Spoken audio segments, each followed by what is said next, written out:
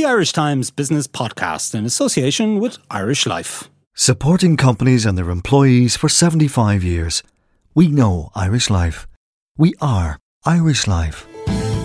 Hello and welcome to the Irish Times Business Podcast. This is Wednesday, August 3rd. I'm Ciarán Hancock, and on this week's show we'll be examining the Construction Industry Federation's proposals to make it easier for first-time buyers to get a mortgage. Later in the show, our technology reporter Ciara O'Brien will join me in studio to review Samsung's latest smartphone.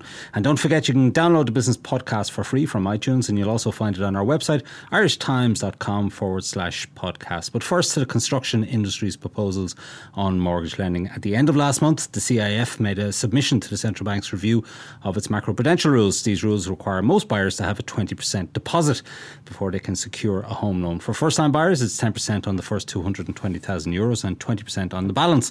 In addition, buyers can only borrow 3.5 times their income. Introduced last year, the rules are seen as the reason why mortgage lending is sluggish in Ireland and why our property market is so dysfunctional. To get lending moving, the CIF wants the regulator to relax the rules to help first-time buyers get on the property ladder. And here to discuss that with me is the CIF Director Hubert Fitzpatrick, and I'm also joined in studio by Cliff Taylor, business editor of the Irish Times, who I'm hoping will give us some insight from the regulator's viewpoint as to why these rules were introduced and why they're in place. Hubert, we might just start with yourselves. You've made a fairly lengthy submission to this review of the macroprudential rules, which the regulator has in train at the moment. The call is for submissions to be done by this month, and then we'll have a decision in November. Just talk us through those rules. In particular, the threshold. I mentioned the fact that for the first 220,000 of a house purchase price for a first-time buyer, it's a 10% deposit and 20% on the balance. You want that threshold lifted? Yeah, we feel that threshold is low, particularly in the greater city areas. If you look at the cost of building a new house, the sales price of a new house in Dublin, for instance, you won't get a new house for less than 330,000 euros. And quite frankly, looking for a 20% deposit off the excess over 220,000 we feel is excessive. Granted, house prices throughout the country are very, very different. And the current central bank rules work very effectively in many, many parts of the country. So you want that threshold lifted to this 330,000 level? We feel that if you lift it to 330,000 euros, it would give a first-time buyer relief of about €11,000 of an extra deposit they have to come up with. So they'd have to have a deposit of €33,000 under your proposal. Currently, it's about 44. It's about 44,000. And I think that would make it easier for first-time buyers to get on the property ladder. What we must remember is that a lot of first-time buyers today have been living in rented accommodation for a number of years. They're paying rents which might equate to perhaps the repayments on a mortgage. But the central bank policies don't give any recognition for that.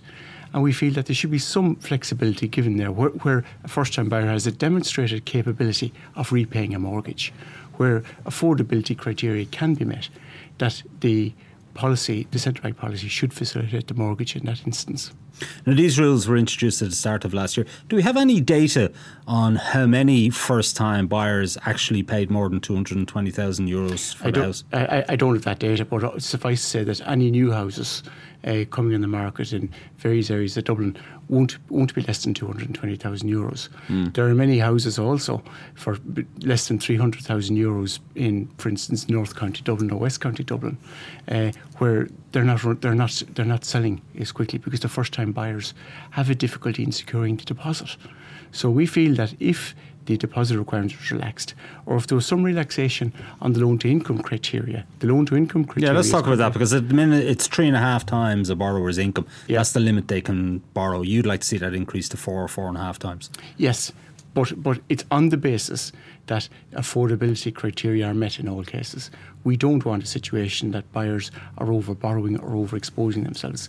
But in cases where they have a proven capacity to pay a rent, they've a proven capacity to pay a mortgage, that the flexibility should be provided in the regulations to enable that to take place. Yeah, but who decides on the affordability piece?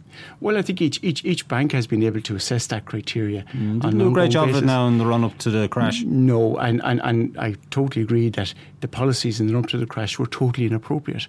We should have never had 100% mortgages. And I think lessons have been learned from that. We need a macroprudential policy. Have your members learned that lesson, though? Because I don't recall too many property developers crying out at the time saying that 100% mortgages or mortgage checkbooks and all that kind of stuff, that they were outrageous, they shouldn't be happening. And I think everybody with the benefit of hindsight will say, no, this should have never happened. Yeah. But we're now in a new environment. We have to ensure that we have appropriate lending policies, that people are borrowing according to their means, that they're able to repay the mortgages. But we also have to ensure then that, we don't keep people in a trap of renting on an ongoing basis when they could otherwise afford to pay a mortgage. The current uncertainty regarding mortgage availability is acting as a constraint on building of new starter homes. And we feel that if there was a greater certainty out there that would-be purchasers would have the required mortgage to buy the home, that the providers of development finance would make that available to the industry to build more starter homes, giving more choice and giving more competition. Cliff, maybe let's take a step back. Why did the central bank introduce these rules at the beginning of last year, and what effect have they had? Sure. Well, I suppose if you go back many years, there used to always be a rule that the amount of mortgage that a couple could get was twice the income of the main earner and 1 times the income of the secondary earner. Going back to the old days, and I suppose gradually through the years and in the run up to the crash, particularly the rules were loosened. And there were no rules. That was I was going to say, as Hubert said, eventually we ended up with no rules and 100% mortgages, and everyone agrees that that was storing up trouble and inflating prices way beyond anywhere they should have gone. So I suppose the central bank, in the wake of the crash, seeing the housing market and prices in Dublin starting to rise sharply again, seeing loans starting to go out from banks again, just started to get worried. And they said, look, we need to send out a marker here. We need to send out a signal to the market that we can't go back to where we were before. I think it was probably seen by the central bank as kind of an important signal of its independence. Part of the criticism of the central bank, pre-crash, if you like, was that it was in the pocket of the Department of Finance, that it never really did anything of its own accord. And I think these mortgage rules were kind of an important step by the bank to say, look, we're in charge here, we're the regulator here, and it is we think something needs to be done. Independently of the government, isn't it? Absolutely, yeah, absolutely. And I think that's one of the interesting things at play here, that I suspect that the central bank wants to be independent and be seen to be independent, yet there's a lot of political noise and a lot of interest group noise calling on them to relent a bit on the mortgage rules. And I think I would be particularly sensitive to political, demands that on the minister that the central bank be instructed to do this or instructed to do that, and they will say, look, you can't instruct us to do anything. We'll listen, we'll consult, but at the end of the day, this has to be our decision. And I suppose if you look at house price trends over the last year, they've certainly the steam has gone out of the market, particularly in the Dublin area. They're still rising, though. They're still rising, absolutely, yeah. And I think part of the problem for the central bank is they're trying to regulate in a market which is kind of dysfunctional. Building stopped for a few years. As Hubert has alluded to, there's a real lack of supply in the market. So if you had a normal market operating, if you had a normal supply coming on the market and normal mortgage lending by the banks, you could see these rules fitting in much better. But because the central bank is trying to move at a time when the rest of the market is in a bit of a mess, frankly, it is difficult. And clearly, particularly for first-time buyers, it's creating some difficulties. Hubert, isn't it good that the central bank is putting in a framework to protect the banks essentially from themselves, almost? And isn't it also a good discipline for people looking to purchase a house? It's a very, very substantial financial commitment for them to make, that they have a track record of saving and of building a deposit, so they have some substantial equity in that property. They have skin in the game, real skin in the game. I fully agree. It's right and appropriate. We should have a good central bank policy, but we have to ensure that, as Cliff said, it's appropriate for the circumstances and the environment we're operating in. Certainly people have to be protected, banks have to be protected, but we don't have a normal functioning industry at the moment. We don't have a supply of new housing coming on stream to meet the demand that's out there. Part of the reason why we don't have the supply of new housing coming on stream is that people can't get the mortgages. All we're suggesting here is that the policy be reviewed, that we look to see how can that policy be tweaked so that people who can afford a mortgage, who can afford a higher mortgage, could be able to get it. If ultimately, but you see, on the demand side, I don't get it, because we're told there's this huge pent-up demand. There are loads of people out there who want to get a home, and surely your members, there's lots of land which is being rezoned. Surely your members have the land to start building to meet this demand. There are plenty of willing buyers, but those buyers don't have the capacity to purchase, and that's the problem. Is it also the case, as some commentators would argue, that some of your members are hoarding land until the prices rise to such a level that they can make a certain profit? I don't believe builders who want to build are hoarding the lands. There is evidence that some other funders may have purchased land over the last number of years, and I believe they might be waiting on prices to rise. But quite frankly, if a builder has land that he can build on, I've no problem whatsoever with the site value tax that's now proposed by government that's coming into place next year, because land that's capable of being developed in the current market should be built upon. But we have to remember that a builder can only build on the land if he can get the development finance to build. And he'll only get the development finance when the funder knows with reasonable certainty that there are willing buyers out there with capacity to buy in order to close a sale. A builder cannot go out speculatively now, build rows of houses thinking the purchasers are going to be there when he finishes them. He has to have some greater certainty.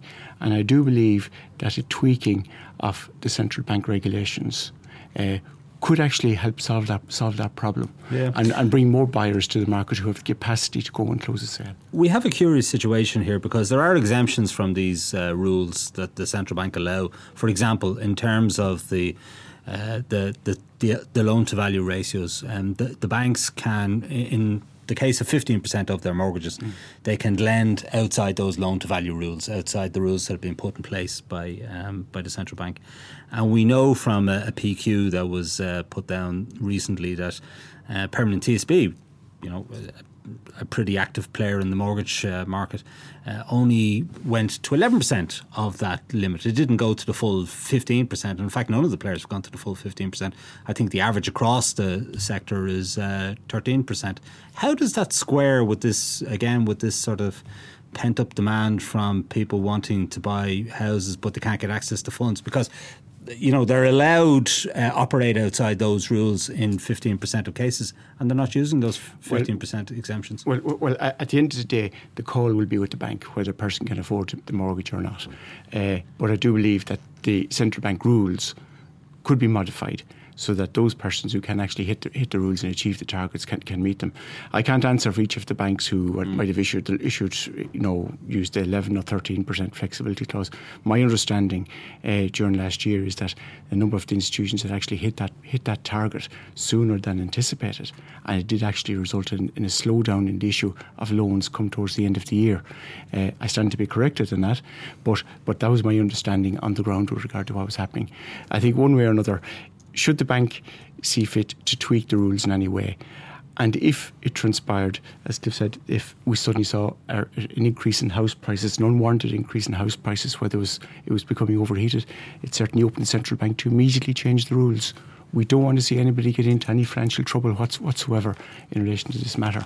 But we do need an environment where the industry can start building houses for those who we feel have the capacity to pay for them and want to pay for them. The Federation has also said that the capacity of the banking sector should be reviewed if the government's target to more than double housing construction activity is to be met. What do you mean by that?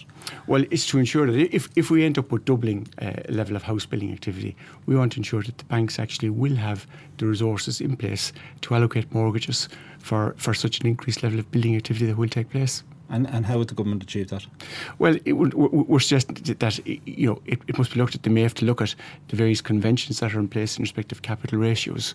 It's just setting down an issue that we feel should be looked at from a government and banking perspective. Yeah. Cliff, what do you make of the CIF's proposals? They're pretty bold, I suppose, going from 220 to 330 in terms of threshold, and absolutely. 3 to 4.5 times in terms of the income limit. Yeah, absolutely. I mean, I suppose just pulling back from the CIF, particularly, I think one of the interesting things is that when these rules were introduced first, a lot of people were calling for the rule book to be torn up and saying this was ridiculous and the central bank shouldn't be intervening in this way.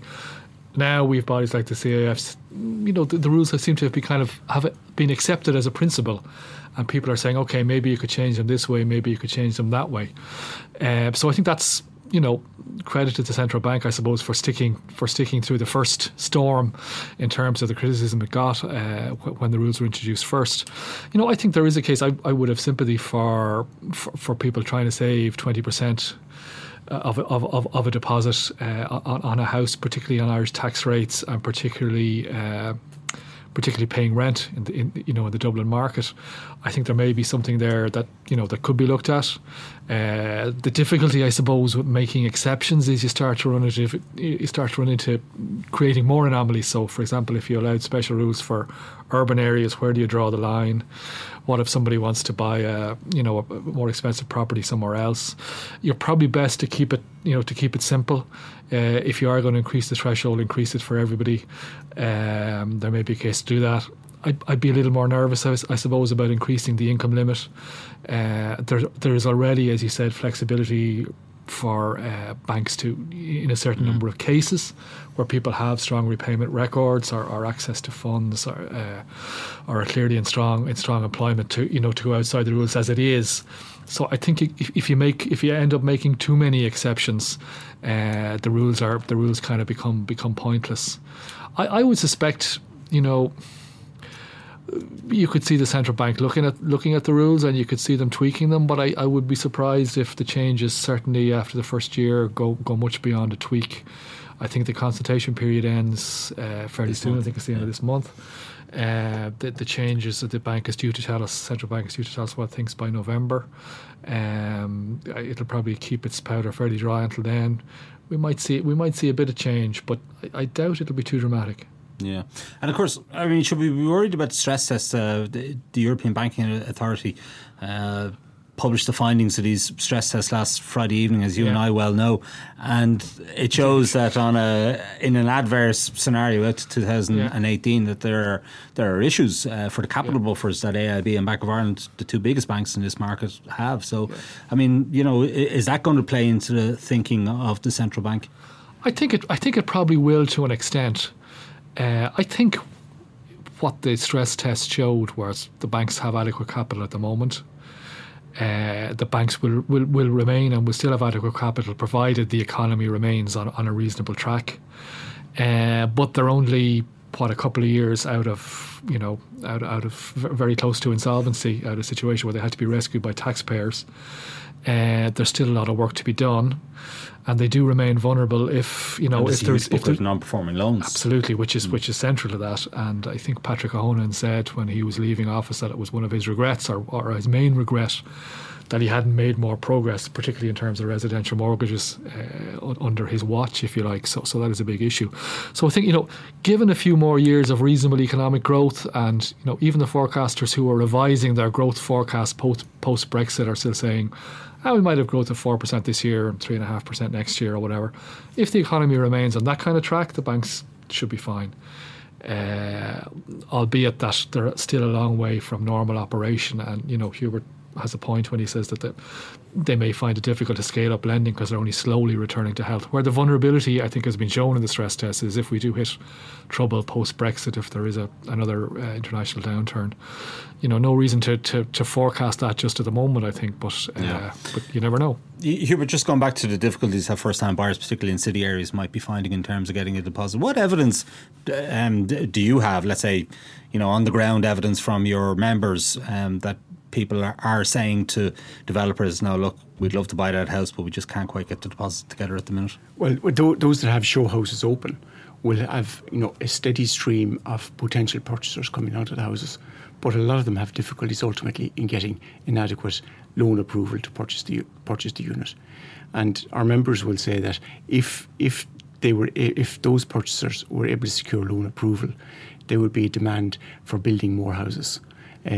All the figures project that we need about 25,000 new houses built in this country annually. Last year, the official completion figure was about 12,600. And in fact, the real level of construction activity for houses on the market would have been closer to 7,000 or 8,000 units. So I think our members, the house builders, will say if the rules were relaxed to some extent to accommodate those people who have the capacity to pay a mortgage, that would mean that they could actually ramp up a bit more activity on the starter homes in order to meet that demand. And that's an overall target of the government's action plan for housing. And it's to satisfy a demand that is predicted by all our commentators and DDSRI in respect of what the housing demand is moving forward. But we don't actually have any hard figures, do we? We don't have hard figures. What I would have is just the experience that our house builder members will report to us as to what's happening on the ground in terms of potential purchasers not able to secure the adequate mortgage. Yeah. Cliff, if we had more supply in the market, we might have more competition on prices for housing, and that might solve this problem without having to tweak the numbers at all or tweak the rules at all. We need more, as you say, we need more supply. We probably need more competition in the banking market as well on the other side, and some new entrants into the market, and there are signs of some new entrants sniffing around, and they may appear over the horizon, albeit probably in a limited form. But you're right. I mean, the whole nub of the issue in the housing market now is lack of supply. 4 or 5 years when everyone just went into hibernation or into retreat. A lot of builders went out of business. A lot of land, wasn't even started in terms of development, and it just unfortunately takes a period of time to ramp up from go to actually finishing properties. I suppose the worrying thing is that you'd like to see maybe more signs of new development starting, of building accelerating, but there still seem to be barriers to it actually happening, which is looking in from the outside is a bit puzzling. Yeah, what about that point, Hubert? If there was more competition among your members, if there was more supply, if there was more competition on the housing front among your members, particularly in city areas, we probably wouldn't need to tweak these rules at all. Perhaps, but at the moment there are a number of constraints for supply. Some sites are capable of moving, but a lot more are not, and that they require infrastructure to open up the lands for development. And the Minister has identified this issue in the action plan for housing that he published there about a fortnight ago. So we need action under a range of fronts to ensure that supply can be ramped up to meet the required level of activity. Certainly we'd like a situation where the industry was delivering about 25,000 units per annum. If that was the case, you'd have a lot more competition across the entire spectrum for housing, and I think more choice available to purchasers.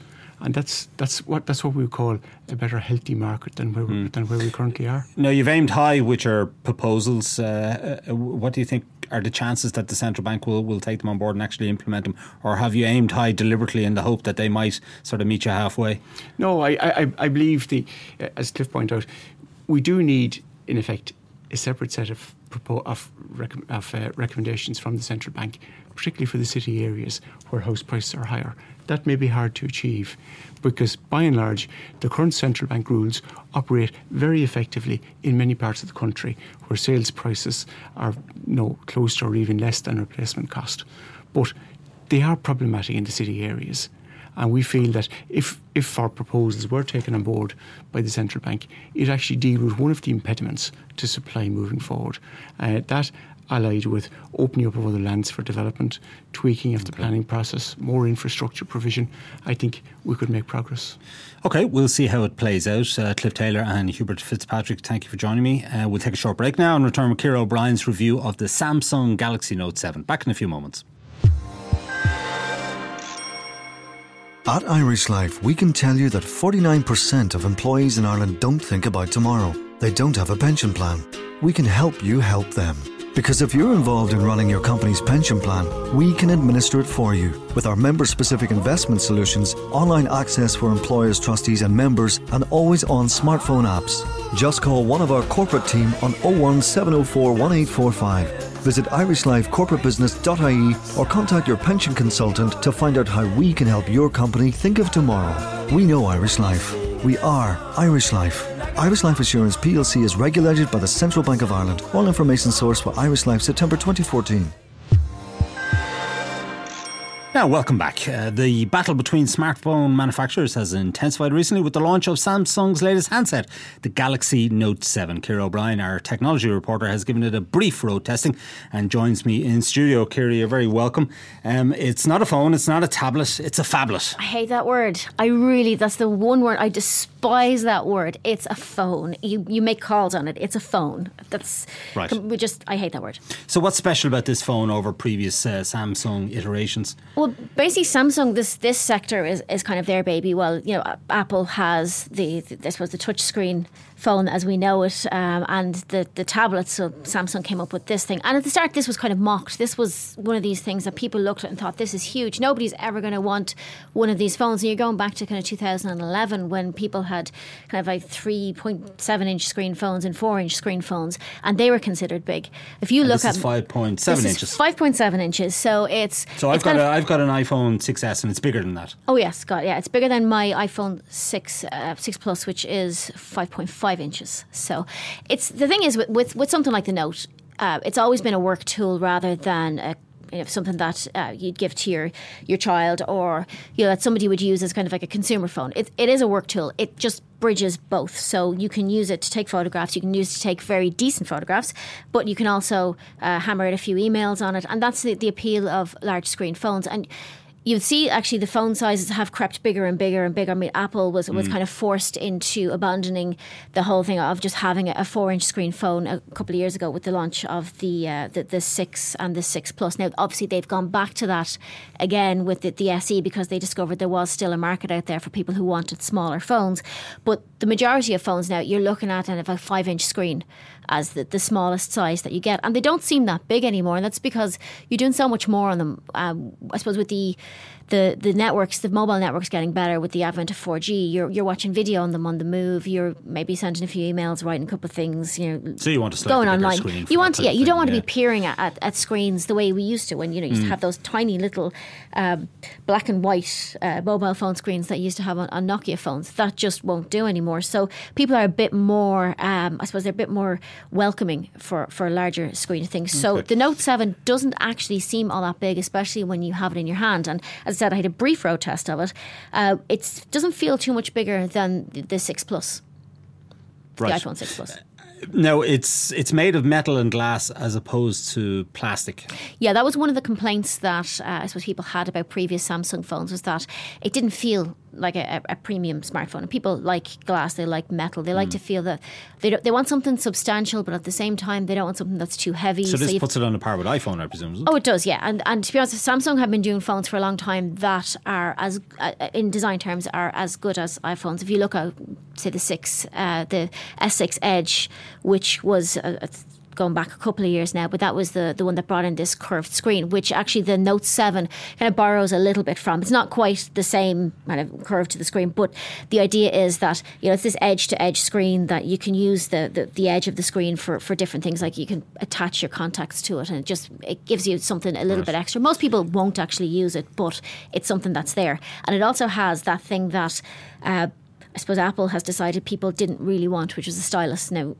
if the thinking behind that Does anybody use those? Well, you would with this, because the S Pen, it's not a dumb stylus, because that's the main objection to this thing, is that you have this plastic stick that you poke at the screen with. The S Pen, particularly the one that comes with the Note 7, does an awful lot more. Like, you can use it to create your own GIFs. So if you see a piece of video online that you want to create something custom out of and send to a friend, you can. It translates just text on websites. Though, doesn't it, when you see somebody waving one of these things? I wouldn't say pretentious. Well, you don't tend to wave them around. You don't tend to wave them around. Well, I don't anyway. That's the way you lose things, right?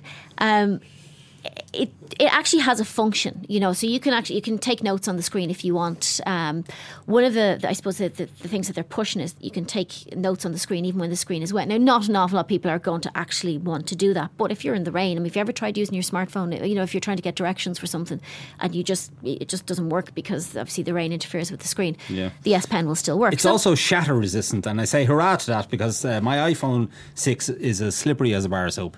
Yeah, shatter resistant. Obviously, that was one thing I couldn't test out because they tend not to like you smashing their phones on the floor.